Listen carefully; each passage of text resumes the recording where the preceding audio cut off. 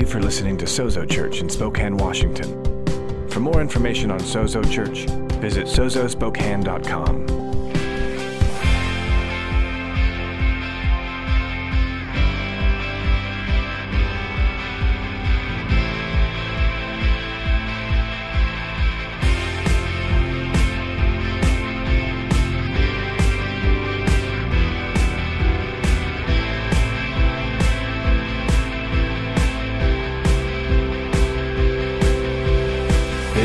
This is Sozo Church. We're in a series through the Gospel of John. We've been here for quite a while. We're enjoying ourselves though, right? Good. And so we're going to just continue on in this. The reality is we started a conversation last week that I just kind of want to pick up and continue. Last week I mentioned that if I had it my way, I wouldn't have shared what I shared last week in sermon form. I much would have preferred to just be able to sit down, maybe over a cup of coffee or another beverage, and talk to you about what we talked about last week in dealing with some of these issues of whether or not what the church really needs is to be more spiritual or more biblical. And we saw last week that really neither of those are what the church needs. The church needs something far greater. And as I've been thinking about this and pondering this and sort of mulling over this continually, what I've realized is what I think all of us are sort of after is kind of a functional pragmatism when it comes to our spirituality. We want it to work, right? We want whatever we believe, whatever we're practicing, whatever spiritual disciplines that are in our life, whatever spiritual religious beliefs we hold to, we want it to be effective.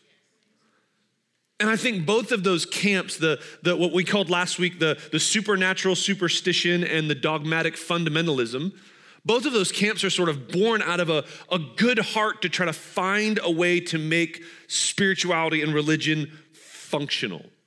One of them focuses on experientialism, the other one focuses on intellectualism, but regardless, they're both after those things. And what we saw last week, where we landed and kind of where I want to pick up this week, is that Jesus demonstrates an efficacy produced by a security received through an identity born out of intimacy. That Jesus actually shows us a whole other way. That Jesus says, no, it's not about either or in these two camps that you guys are sort of hoarding yourselves into. No, he invites us into an intimacy that becomes the key to all of these things. And so if you've got your Bible, let's go to John chapter 5. We're going to read this account that we've read the past few weeks. I do want to go a little further into Jesus' response this week. So John chapter 5, verse 1. Let's go ahead and stand to our feet for the reading of God's word. We love the Bible, amen? We love the Bible. John chapter 5, verse 1, we're going to read some Bible today. All right, this is John chapter 5, verse 1. It says, after this, there was a feast of the Jews, and Jesus went up to Jerusalem. Now there is in Jerusalem by the sheep gate a pool in Aramaic called Bethesda. Everybody say Bethesda. Bethesda, that's a good name. Bethesda, which has 5 roof colonnades. In these lay multitudes of invalids, blind, lame, and paralyzed. One man was there who had been an invalid for 38 years. That's a long time. When Jesus saw him laying there and he knew that he had already been there a long time, see, I told you it was a long time, he said to him, do you want to be healed? The sick man answered him, sir, I have no one to put me into the pool when the water is stirred up, and while I'm going, another steps down before me. Jesus said to him, get up, take up your bed, and walk. And at once the man was healed, and he took up his bed and walked. Now, that day was the Sabbath. So the Jews said to the man who had been healed, it is the Sabbath, and it is not lawful for you to take up your bed. And he answered them, the man who healed me, that man said to me, take up your bed and walk. They asked him, who is the man who said to you, take up your bed and walk? Now the man who had been healed did not know who it was, for Jesus had withdrawn, as there was a crowd in that place. Afterward, Jesus found him in the temple and said to him, see, you are well, sin no more, that nothing worse may happen to you. The man went away and told the Jews that that it was Jesus who had healed him. And this is why the Jews were persecuting Jesus, because he was doing these things on the Sabbath. But Jesus answered them. This is where we got our call last week. Jesus is calling us to intimacy, because what does he say? He says, my Father is working until now, and I am working. Let's continue reading past where we left off last week. It says, this is why the Jews were seeking all the more to kill him, because not only was he breaking the Sabbath, but he was even calling God his own Father, making himself equal with God. So Jesus said to them, truly, truly, I say to you, the Son can do nothing of his own accord, but only what he sees the Father doing. For whatever the Father does, the Son does likewise. For the Father loves the Son and shows him all that he is doing. And greater works than these will he show him, so that you may marvel. For as the Father raises the dead and gives them life, so also the Son gives life to whom he will. Let's pray together, church. Holy Spirit, we thank you this morning for your word. God, we thank you that you have spoken to us in your word. Holy Spirit, we thank you that your presence is here with us. We thank you that we are not left to decide whether we should engage with your word or encounter your presence, but we are blessed to be able to be invited in to do both. And so, God, that's what we come for this morning. We want to hear your word. We want to hear it opened up and read and expounded upon and taught, and we want to receive that word. And at the same time, God, we want to encounter you in your presence that is here to meet with us, to transform us, to change us. And we ask that as those things commingle and happen together, God, that our hearts would be open and receptive to that which it is you would speak to us, so that you might transform us, God, not just through external pressure or through conforming to some cultural expectation, but rather, God, we would encounter you and we would be transformed to look a little more like you today than we did yesterday. That we can walk in obedience to what it is that you say, that we can respond in joy and rejoicing to your goodness in our lives, and that you might be glorified and the world might know the good that comes from following you. In Jesus' name, everybody said? Amen. Come on, everybody said? Amen. High five a few people and grab a seat.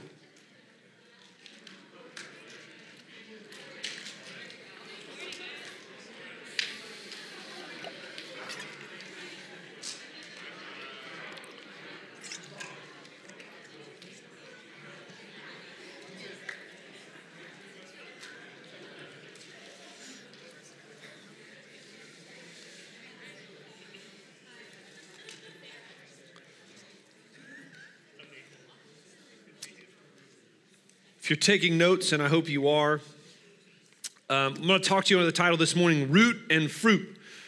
Root and fruit, and that'll become clear as we move on. But just as by way of reminder, by way of review, I want to remind us of the camps that we saw last week. We looked at just two camps that are primarily in the text. We looked at the supernatural superstition, and then we also looked at the dogmatic fundamentalist, which I pointed out last week is far more mental and far less fun. But you're welcome. But I want to just, those are the two in the text. We saw that we sort of used the man and his sort of misunderstanding of the way that healing worked.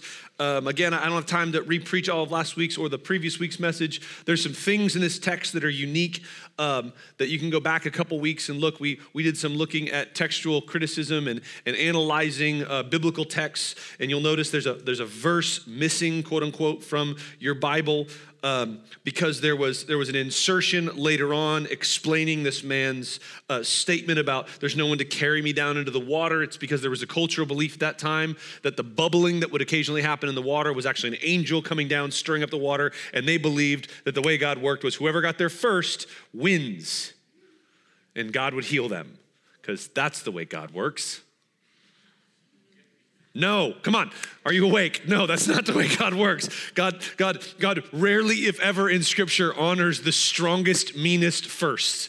In fact, one of my favorite things about God is that he sets up this system where the firstborn gets double blessing, And then yet we constantly see throughout Scripture that actually he bypasses that and ends up honoring the second because their heart is after him. So this man had a misunderstanding, and he was sort of a supernatural superstition. He was hoping to perfect an experience and that would fix his problem. If I could just have the right experience, then my problems will go away. We contrasted that with the dogmatic fundamentalists in the Jewish people here, demanding that this man follow rules that were set up by them that they claimed were set up by God.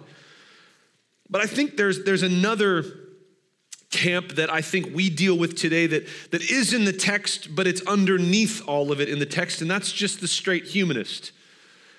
And just to try to give us an understanding of this, let me try to frame this in thinking about the missions team that we just sent. If the humanist was thinking about this trip, they would say, why I have to travel to a place that I don't want to go and eat food that I don't like and meet people that I don't speak their language and tell them a message they don't want to hear about a God that they don't want to know about to go to a heaven that's probably not real.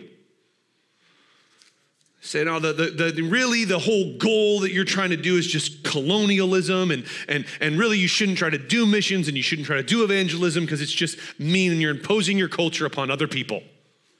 That's the humanistic perspective. Supernatural, superstitious person, if they were talking about missions, they would go, well, if I do it just right, if I pray in just the right way, for just the right amount of time, and I fast just long enough, then there'll be such power and such authority and such amazingness on me that everyone will just be in awe of my awesomeness. And they'll fall on their knees and repent because I'm awesome. And really the perfect experience would be the goal there. The dogmatic fundamentalist, the religious person would say, no, we do this because the rules tell us we need to do it. Love it or hate it, we go on missions trips because that's the good, right thing to do. The principles say that that's what we do, and the whole goal is follow the principles. Following the rules, that's what's important. But Jesus shows us a whole nother way. Jesus says everything is born of intimacy. He says that, no, my goal is to remain in unbroken fellowship with the Father, in the Son, by the Holy Spirit. That's the goal. So if God is working, I'm working. If God is going, I'm going. If God is loving, I am loving. If he's sharing a message, I'm sharing a message. If he's feeding people, I'm feeding people. I'm doing it because I'm going to do whatever I need to do to stay in unbroken, abiding fellowship with him. That's my goal. It's not about following rules. It's not about achieving some experience. It's simply about being intimate with the Father. So Jesus calls us out of dogmatic fundamentalism, away from supernatural superstition, and beyond mere humanism. We need to see this. This is what Jesus is doing. And I think the whole reason that Jesus heals this man and sets up this encounter, this conflict between he and the religious leaders of his day is so that we can understand this simple principle.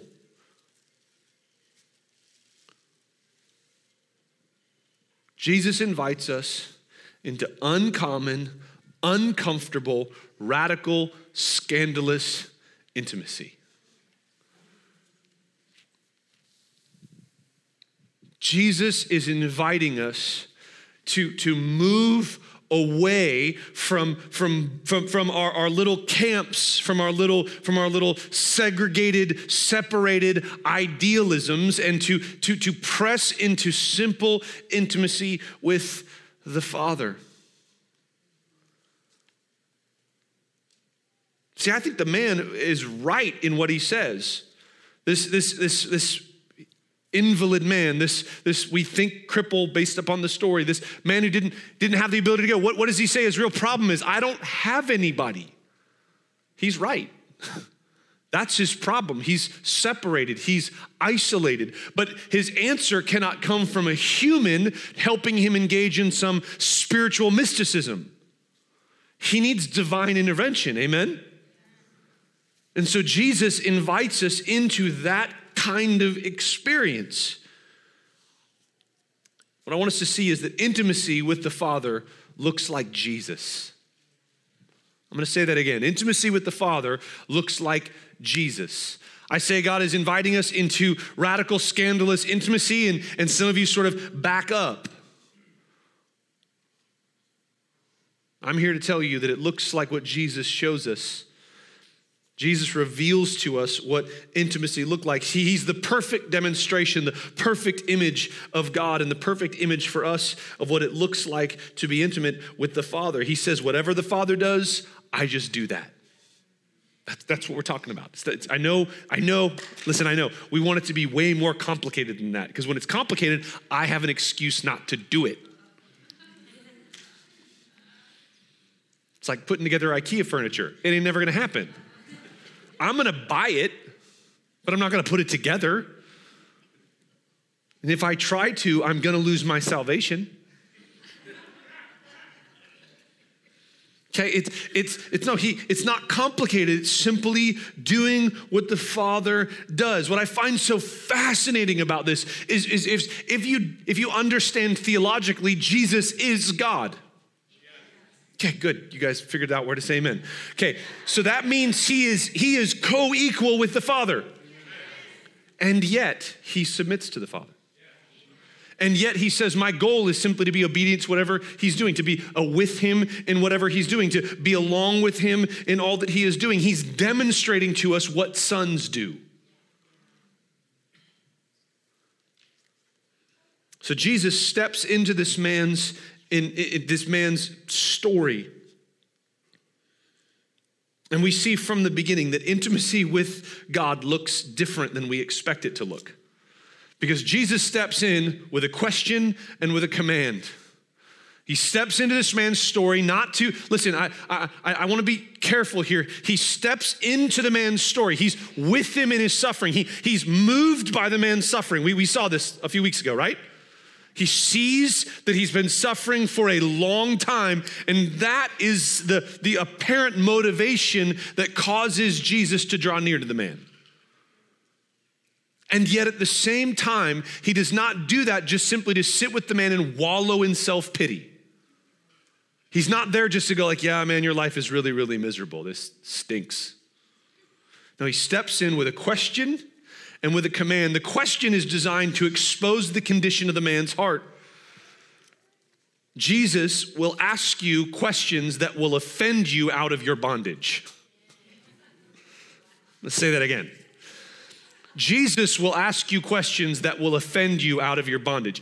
If you just look at the story from just face value, get the story off the flannel graph. It's not a veggie tale. It's a real, actual story. Here's how this rolls out. The guy is in a place full of sick people that are only there because it's a place for sick people.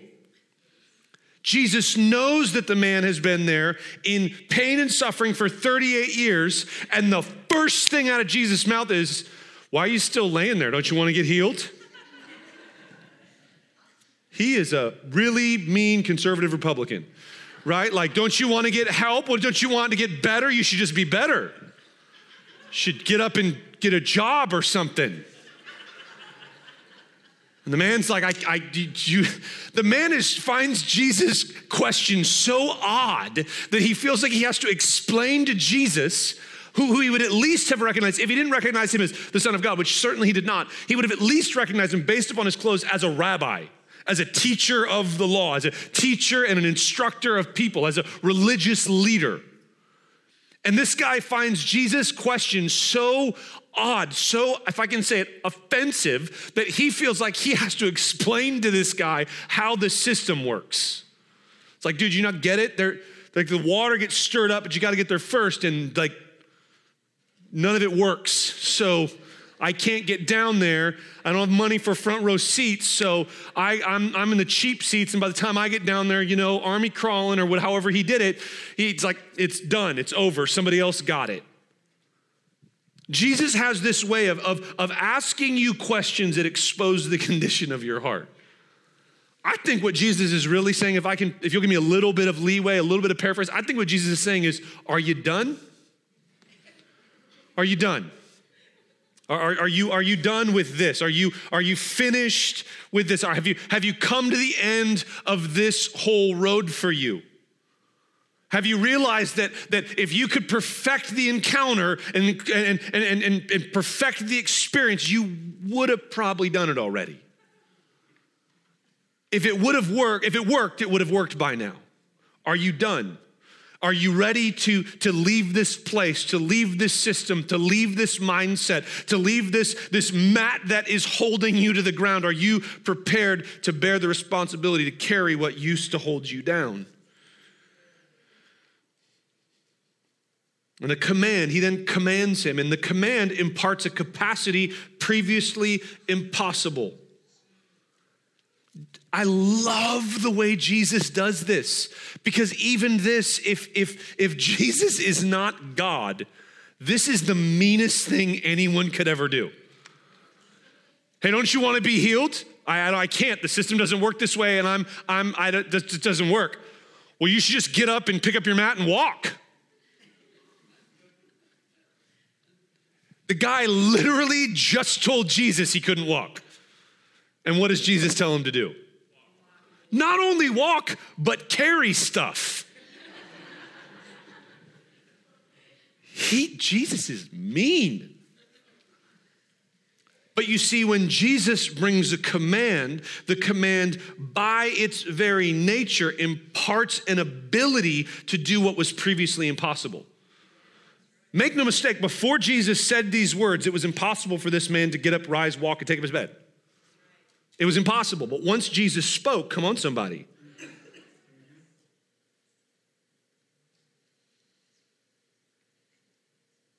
See, that's how God works. He always asks us to do the impossible. I love it. God will never ask you to do something beyond yourself.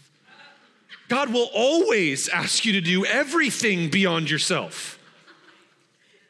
Always. Be holy as I am holy. Nope. Me, in and of me, by myself, in my own power, in my own strength. Before that commandment comes, impossible. Post that commandment, it is not only possible, it is the only probable outcome. Because in his words comes the power to actually facilitate the obedience to the commandment. You see, this is how God works. He always asks us to do the impossible because then we are required to remain in abiding relationship with him, because what he's really after is intimacy, not obedience. He's after intimacy with you, not trying to get you to obey his rules. You see, we get this backwards. We say, oh, no, we have to be obedient so we can stay in intimacy. No, the only way you can be in obedience is to stay in intimacy.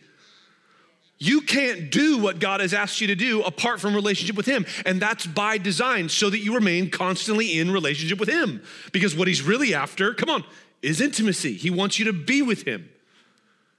He wants you to abide with him, to rest in him, to know him.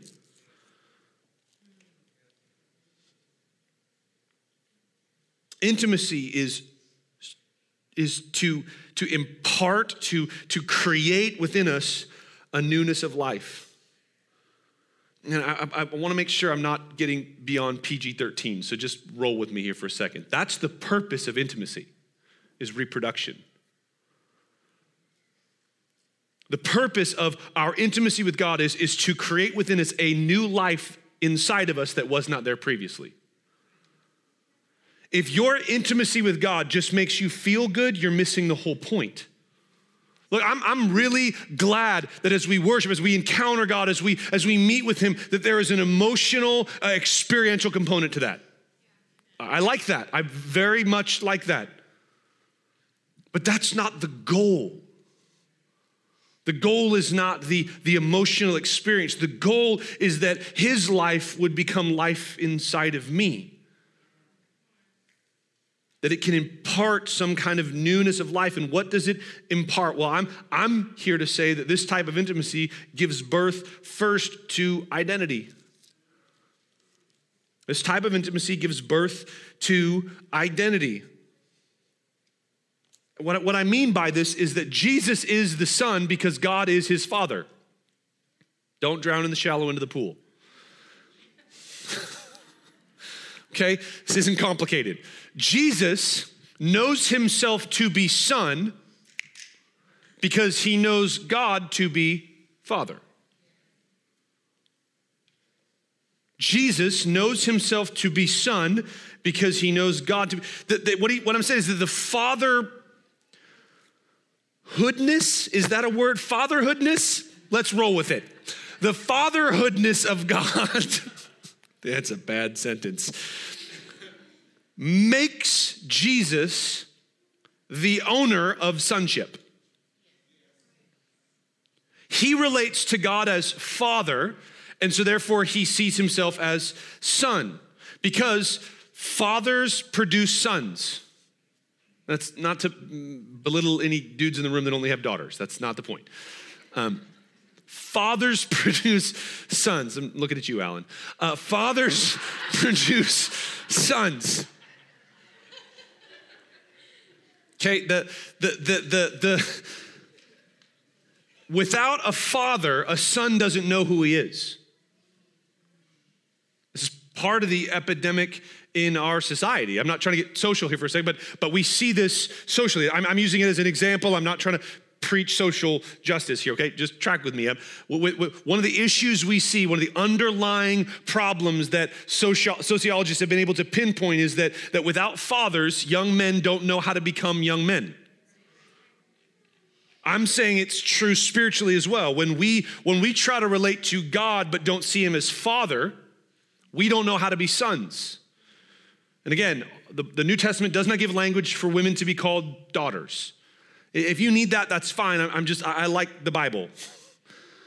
And I think there's an underlying reason, we've shared this before, that because you're a son, you get to be an heir. In that society, women didn't get to be heirs, so that's why the New Testament, I believe, calls everybody in the kingdom sons of God. To be equally offensive, it calls everybody in the kingdom the bride of Christ, so equal opportunity offender, okay? So what you see here is that because we see God as Father, it produces within us the ability to see ourselves as his sons. And relating to God as Father frees us from dogmatic fundamentalism.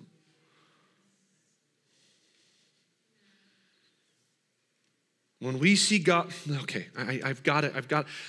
I so want us to get this, but I so want us to get this right. When we see God, listen, as Father and not as judge, then I get to see myself as a son, not as a plaintiff. Now, this is why I say we got to get this right. Is God a judge? Yes. But is that his chosen way of relating to us? No, he wants to relate to us as sons. By the way, just as an aside for all of the dogmatic fundamentalists that are like curling up your toes right now and want to come talk to me afterwards, your idea of a judge in the Bible, you see the guy, right, behind the big wooden desk with the gavel and the white wig and the big black robe, didn't exist in the first century. So you thinking I'm becoming liberal in my theology and abandoning the Bible, saying that God is a judge, has nothing to do with that. We're gonna talk, Jesus talks about judgment here, okay? We're gonna get there. We're gonna talk about judgment. But that is not the way that God chooses to relate to us. And I think one of the primary fundamental reasons why he doesn't is because if he's judged, then at best, I get to be paroled or pardoned. But if I'm a son, I get to eat out of his fridge.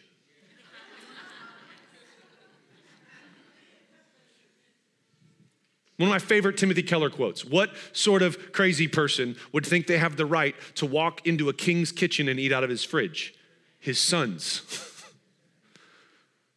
Right? When that's the way God's choosing to identify with us. And these religious people get so angry. I love the progression. Did you see it? He breaks the Sabbath, they want to persecute him. He says he's a son of God, they want to kill him. Because it upends their whole religious system. And Jesus here he doesn't, in verse 19, you would assume he'd say, well, truly, truly, I say to you, you don't understand. See, I am God, and so that makes me, no, he just like doubles down. He's like, no, you see, I'm a son, he's the father. Whatever he does, he shows me, I do it too. In case they misunderstood what he meant, right? Like, no, I mean, I can do whatever God does.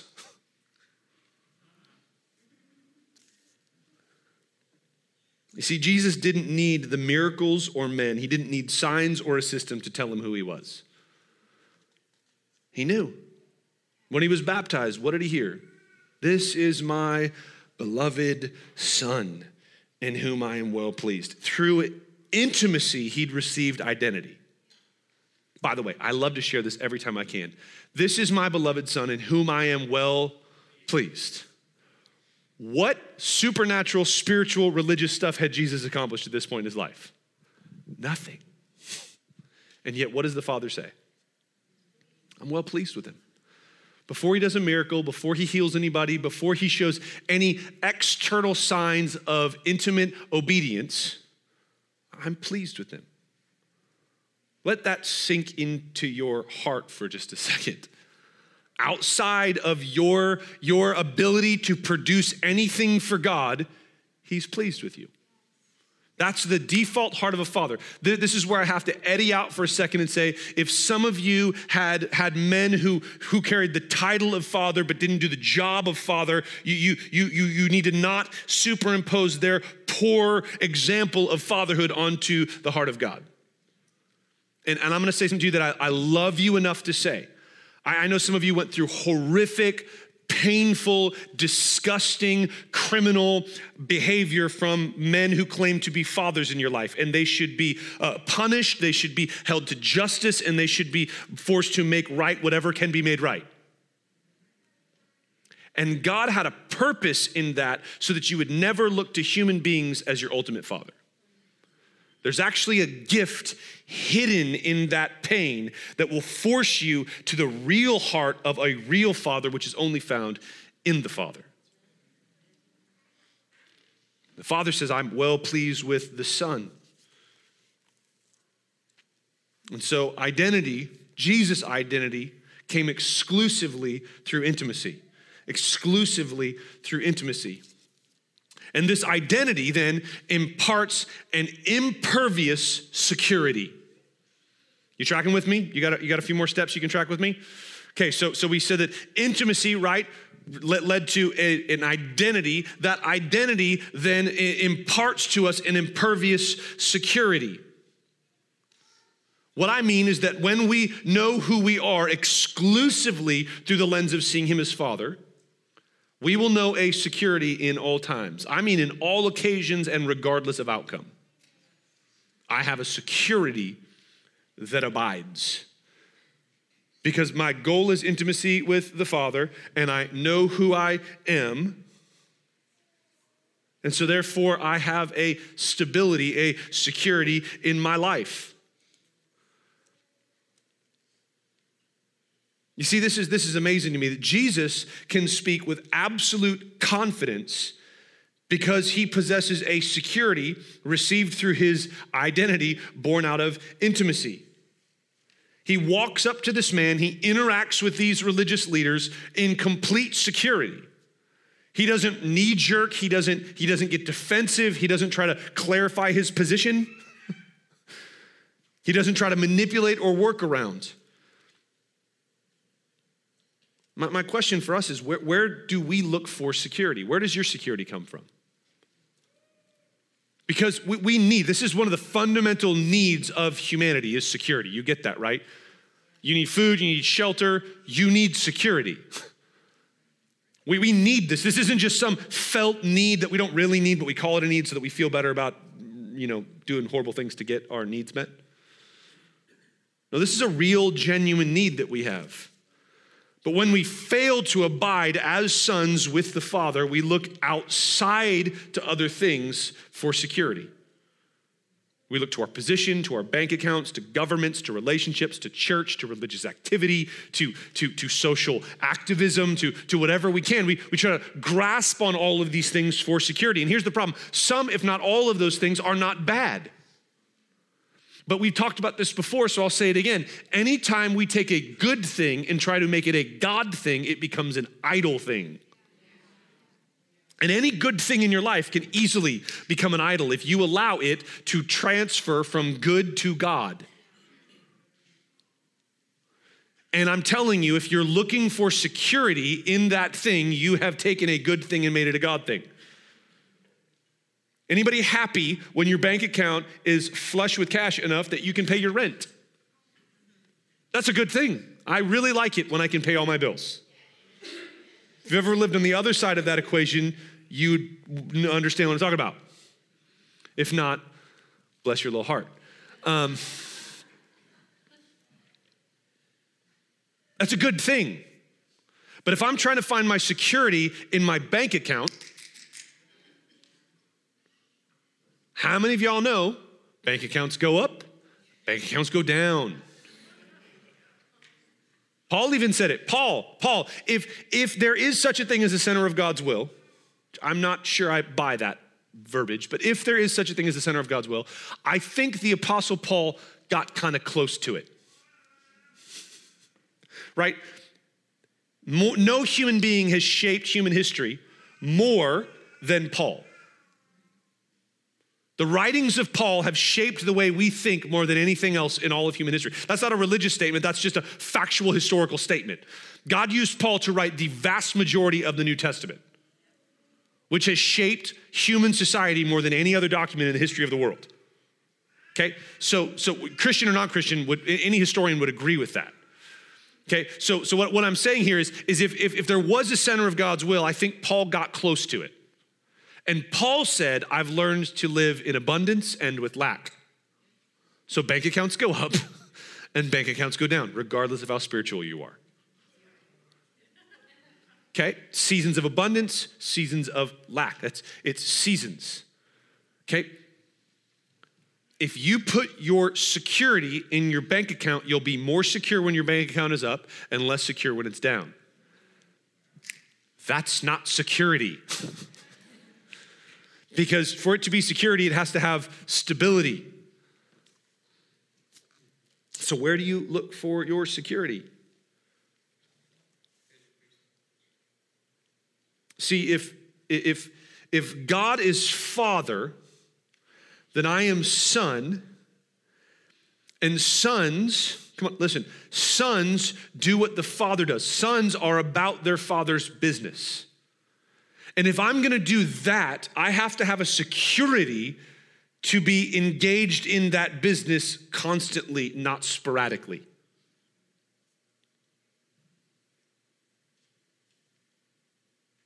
I can't be 50-50. I'm saying this, that the security is imparted through the identity. Are you tracking with me? That the more clearly, let me put it this way, the more fully you see God as Father and yourself as Son, then the more complete your security will be. So when you start feeling insecure when the bank account goes down, I'm here to tell you, I think either one of two answers, and I'm just using bank accounts because it's easy. Y'all track with me, right? Your friend doesn't want to be your friend anymore. You lose your job. Your car breaks down. You get kicked out of your apartment. Your body starts to fail, and you find out that you're going to struggle with an ailment for a season, whatever it might be. Let's just use bank accounts for the sake of consistency. If your bank account goes down and your security level drops in your heart, it's evidence of one of two things. Either you are finding your security in that bank account, or you are saying that God no longer finds me his son because he's taken away money from me. And you're questioning your sonship based upon your bank account. And I'm here to tell you that's probably why he's pulling money out of your bank account. Because you want to know how you're a son? He sends his spirit to abide within you to cry out, Abba, Father. That's how you know you're a son. Your heart, your desire is to relate to him now as Father. That's the evidence of sonship according to Romans. James actually tells us that if you're double-minded, if you think you're part son and part not son, that you shouldn't expect to receive anything from God because he doesn't honor double-mindedness. And we've got to get out of this double-mindedness thing where we think, well, I'm partially a son and I'm partially a plaintiff. No, you're either one or the other. You don't get to be both. That was better than your response, but we're just going to move on. I love you. Only when we know this type of security will we experience the efficacy that we desire. You thought I forgot about effectiveness, didn't you? I didn't. See, it's only when we know that kind of security that we can know how to actually be effective in the way that we interact with and engage with the heart of God. Do you see how effective the ministry of Jesus was in this guy's life? See, from a humanistic perspective, I take 38 years of this man's suffering as 38 years of evidence that this man's condition is incurable. Right? I mean, he's got a track record of this being the way that it is. We fall into the same thing. Well, this is just the way that it goes for me.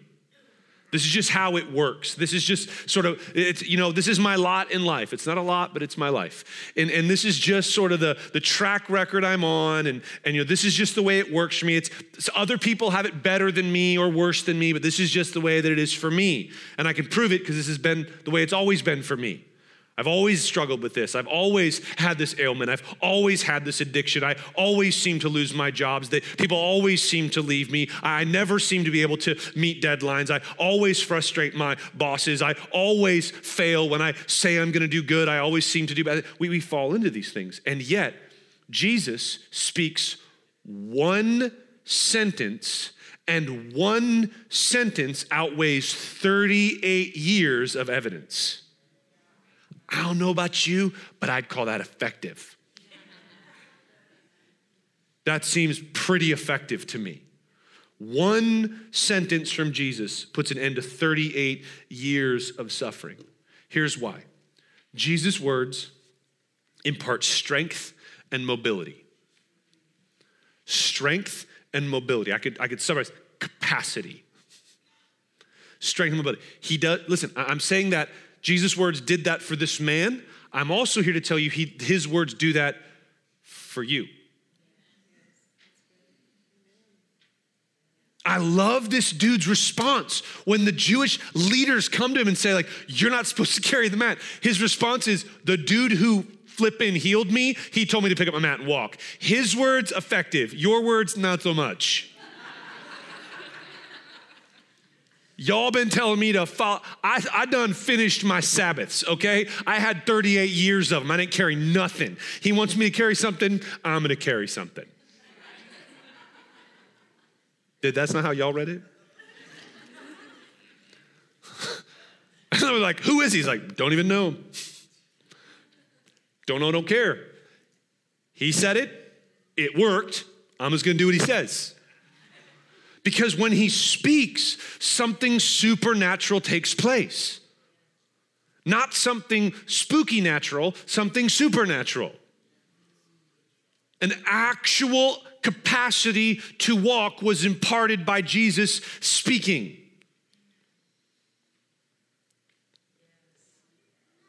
That's what we're at. See, we all want to go after the effectiveness. How do we get effective in this? And Jesus is saying, you are missing the point.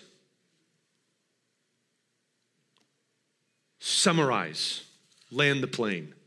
Intimacy gave birth to an awareness of his identity as the Son, which in turn imparted security that produced the efficacy required to walk in partnership with the Father. But where did it start? Intimacy. It started with intimacy. Intimacy to identity, to security, to efficacy. All so that we could walk in partnership with the Father. If that doesn't blow your mind, I got nothing else to sell you. The God of the universe is like, I don't need nothing, but I'd like to invite you to do everything I'm doing. I'd like to invite you to be a part of everything that I am doing in my creation. And the way that I'm going to get you there is I'm going to just invite you to eat out of my fridge.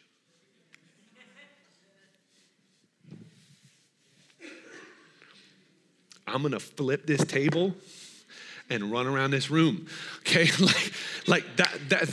This is the whole point of why Jesus healed this man. Why did Jesus walk into a room filled with sick people, heal one dude, and walk away? So he could have this conversation with religious leaders, so you could read it today and actually realize that you've been invited into that same level of sonship.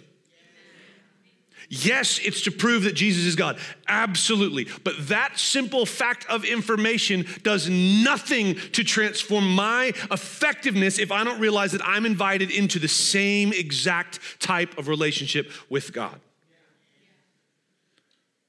This is why I said that I have an abiding, longing, passionate desire to see more healing, signs, wonders, presence of God manifested in our midst. I long for that. I dream about that. I pray into that. It's what I long for. At the same time, I long to see a greater and deeper hunger for God's word in the heart and house of every single person connected with this body. I long that you would read it, that you would memorize it. I really long that you would live it. And above both of those things, I long that you would know him as Father and yourself as Son. And that would actually fuel your desire to be in the Word.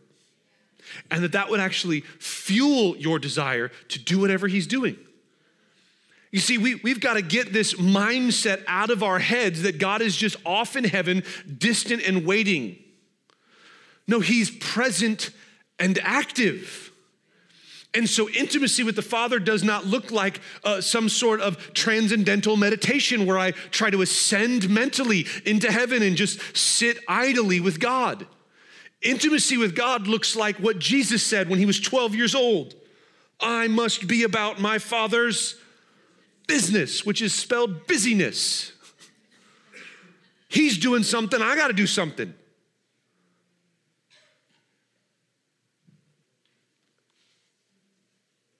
We want to focus on effectiveness, but that's swapping root for fruit. It's swapping root for fruit. We just want to be all about effective. That's a byproduct of abiding. That's a byproduct of just living in him and finding all of my identity and all of my security in him. Let's stand to our feet.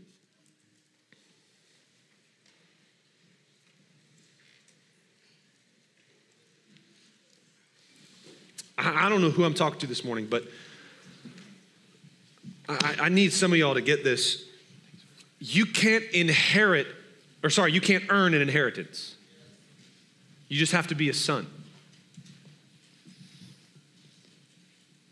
You can't earn an inheritance. Family businesses are inherited, not earned. If you want to be a part of the Father's business, you have to be a son. That's the only, there's no like other way around or into the thing. See, we miss this culturally. Because at the time, that this is the way that training happened. Your dad had a job, and you're a son, so you were trained to do the work of your father. This is where we get last names, right? Because it was just a family business. I know it's not that way anymore, and I'm not advocating we return to that because I don't want to fly airplanes, and you don't want me to fly airplanes. So my dad did. Nobody wants that. But this was the pattern at the time, and so all Jesus is saying here is, look, don't be mad at me, get mad at my dad. He's the one who's doing it. I'm just doing what I see my dad do. I'm just following in the family footsteps. This is just what we do. So if you want to be a part of what he's doing, the path in is sonship. It's being a son. And sonship is okay, let me say it this way. Sonship is a birthright, but you have to be birthed right. Right?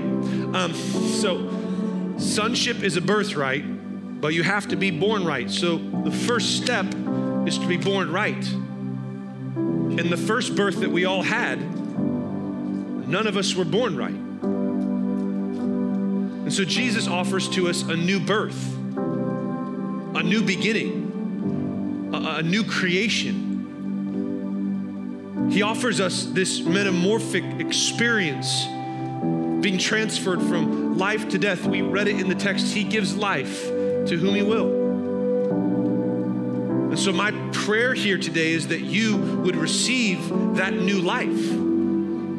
Listen, not that you would begin to believe in supernatural superstitions.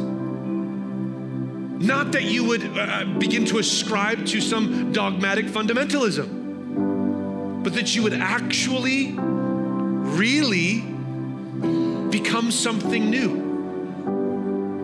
And the Bible says this happens quite simply, quite unmiraculously. This miracle takes place through the gift of repentance and belief. Repentance is just a fancy word that means to admit and abandon. We admit and abandon that we've looked everywhere else. Come on, for identity, for security, for effectiveness. We've looked everywhere else. In relationships, in money, in sex, in drugs, in rock and roll, in whatever else. We've looked in all those places and we've come up empty. And then to abandon those things, to let go of all of those things. And by belief, we simply mean to embrace Jesus. So how do you be born right? How do you be born again? You admit and abandon the sin in your life and you embrace Jesus. Again, I know, I wish it was more complicated. It's just not. And the Bible tells us that all of that is a gift that's given to us by the Father, in the Son, through the Holy Spirit.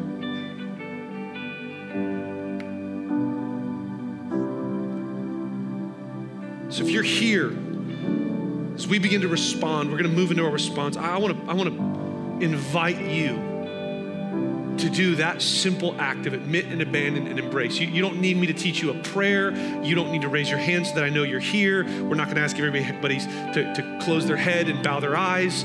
We're gonna, it was on purpose. I'm gonna invite you to have an encounter with God on your own where you are. Because that's what you need. We absolutely have people that would love to pray with you. And I'm going to tell you the truth. I think it would be beneficial for you to let somebody pray with you. If you're going through that transformation, it's a good thing to stand with somebody and let them be there as you encounter God and help you along in that journey. We want to do that. That's part of why we exist. We want to help you along in that journey. So we're going to have some people that are going to be down in this lit area behind everybody so you can have some privacy, shock of all shock, and actually have an encounter with the Lord. And we would invite you to do that.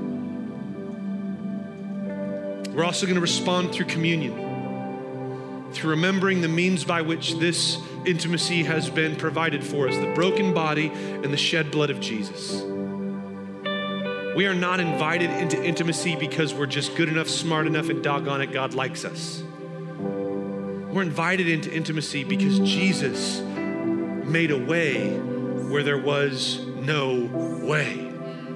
In our own, there's no way for me to be, on my own, there's no way for me to be intimate with the Father, but Jesus has accomplished everything necessary to make a way for me to know that kind of unbroken, unbridled intimacy with the Father. And he did that through the obedient act of his broken body and his shed blood, which we celebrate and remember in taking a piece of bread and dipping it in the cup. We do have gluten-free wafers at all the stations, a fully gluten-free station all the way down there. It's down there so you're close to people who would love to pray for you so you can eat gluten.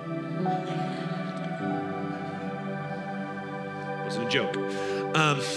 They would also love to stand and pray with you if you have any need whatsoever. And I want to just, last thing, I want to just ask a question that I think Jesus is asking because it makes me uncomfortable to ask it. I want to talk to the sons of God in the room this morning. I want to talk to the bride of Christ in the room this morning. And I want to ask you a simple question.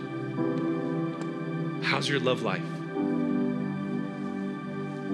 How's your intimacy with him? Is it sporadic? Is it kind of on the back burner? Is it kind of just sort of being put off for another season that's less busy? Has it been choked out? Listen, I feel like, I don't know who I'm talking to, but I feel like for some of you, the intimacy, the love is being choked out by obedience. you're so busy doing what you think he wants you to do that you forgot that he wants you to do it with him. That it's an invitation to be with him.